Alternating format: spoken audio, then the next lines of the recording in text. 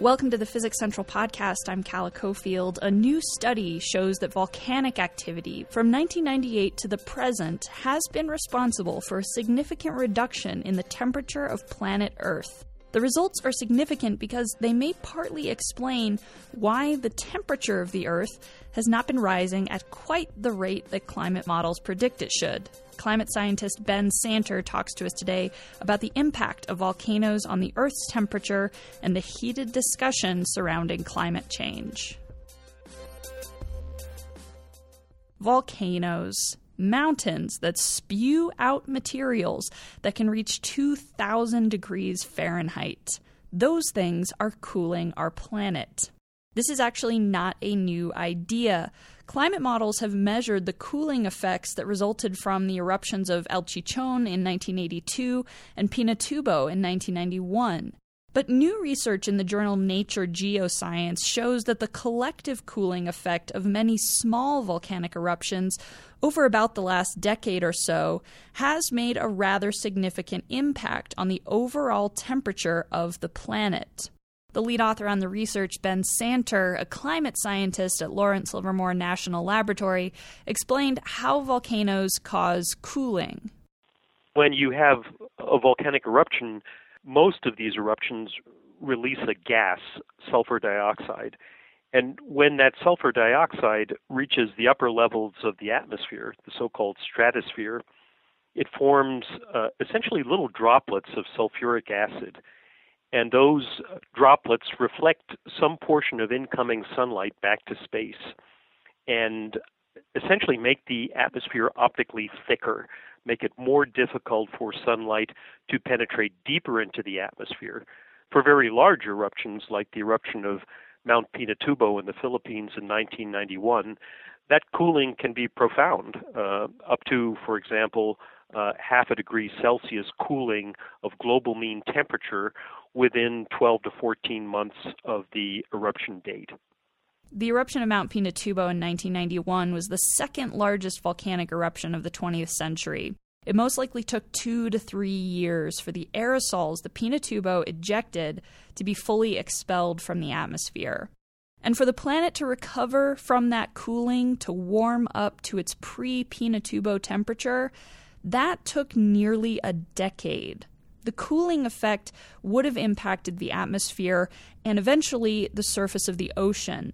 And the surface of the ocean has a lot of thermal inertia, meaning it can take a long time for changes in the temperature to reverse. This is for a very large eruption, though. For smaller eruptions that don't produce much sulfur dioxide gas and don't produce much volcanic aerosol material in the upper atmosphere, the cooling effect is much smaller. So there's a relationship between the size of the eruption and the size of the cooling, not surprisingly. But the new results show that the accumulation of many small eruptions can collectively have a significant impact on Earth's temperature. Using satellite data, Santer and colleagues were able to look at the Earth's atmosphere shortly after these small volcanic eruptions. The satellites are orbiting above the Earth, but they don't look straight down at it. Instead, they look at the Earth's side on. So even though they are above the atmosphere, they can see sunlight or moonlight passing through the atmosphere and determine how much of that light is being blocked by these sulfates. You can see very, very clearly spikes in these measurements of stratospheric aerosol optical depth. So measurements of the amount of material in the stratosphere, and you can nicely see then in these aerosol optical depth measurements the signatures of individual eruptions. Santer and his team looked at data in multiple wavelengths to get a comprehensive picture of how these aerosols influence the passage of sunlight through the atmosphere. So we look in the visible, these occultation measurements of sunlight and moonlight. We look in the short wave, like I said, the reflected sunlight at the top of the atmosphere, and we look in the microwave, in microwave sounding unit measurements of atmospheric temperature, and clearly show that there are some identifiable cooling signals associated with the larger 21st century volcanic eruptions. Irrespective of any computer model simulations, the observational evidence in our study shows these early 21st century eruptions are doing something to our climate system. Planet Earth is heating up. But starting in about 1998, the rate of that heating began to slow down. Temperatures are still rising, but not as quickly as climate models predict. And scientists aren't sure why this so-called slowdown or hiatus is happening. Climate scientists will make models and then test them by comparing them with years past. That tells them how on target the models are. But most of the climate models that Santer and his colleagues looked at have mostly failed to reproduce the slowdown in rising temperatures. So clearly a piece of the puzzle is missing from those climate models. In 2011, scientist Susan Solomon and colleagues wrote a paper showing that the increase in volcanic activity in the 21st century could be contributing to the slowdown. That paper showed just how significant the volcanic activity has been in the last 15 years or so.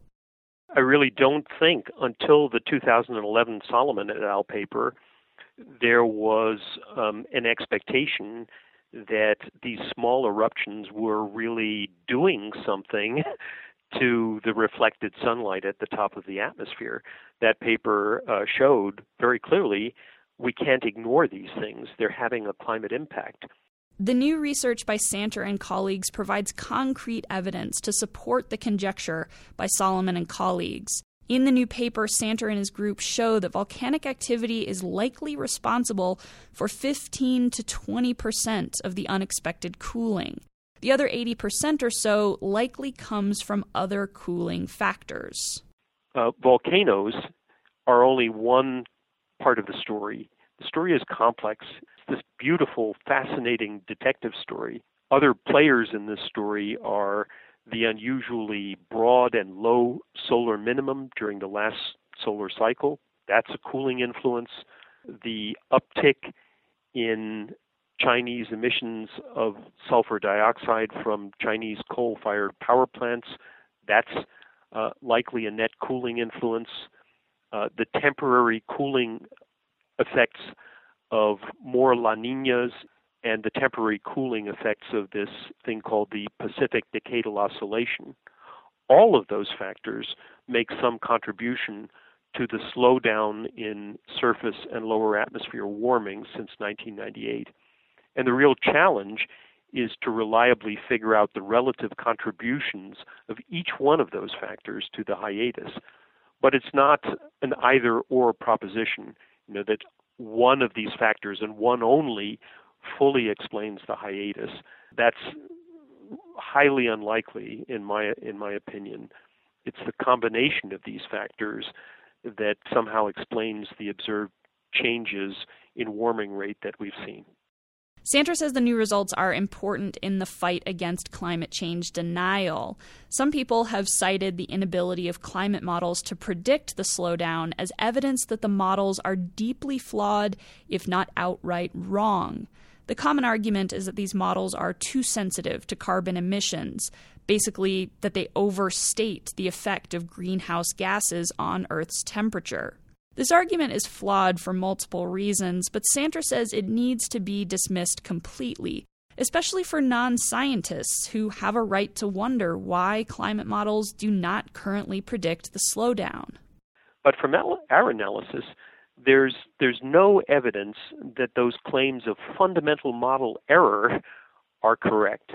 And as we showed too in the paper, if your explanation of the differences between observed and modeled warming rates over the last 15 years is models are wrong, models are too sensitive to greenhouse gases, then you have to explain why the very same models do a rather remarkable job capturing the cooling signals after the 82 eruption of El Chichon and after the 1991 eruption of Pinatubo. You can't have things both ways. It's a fundamentally inconsistent argumentation, if you see what I mean here. And that's perhaps the most important aspect of our paper, that we don't find in our analysis any evidence to support claims of some fundamental error in model sensitivity to human-caused changes in greenhouse gases. The cooling effects of volcanoes has now already been incorporated into a few climate models. Work is being done to put it into more of those models, and that's bringing scientists closer to a more comprehensive understanding of our climate.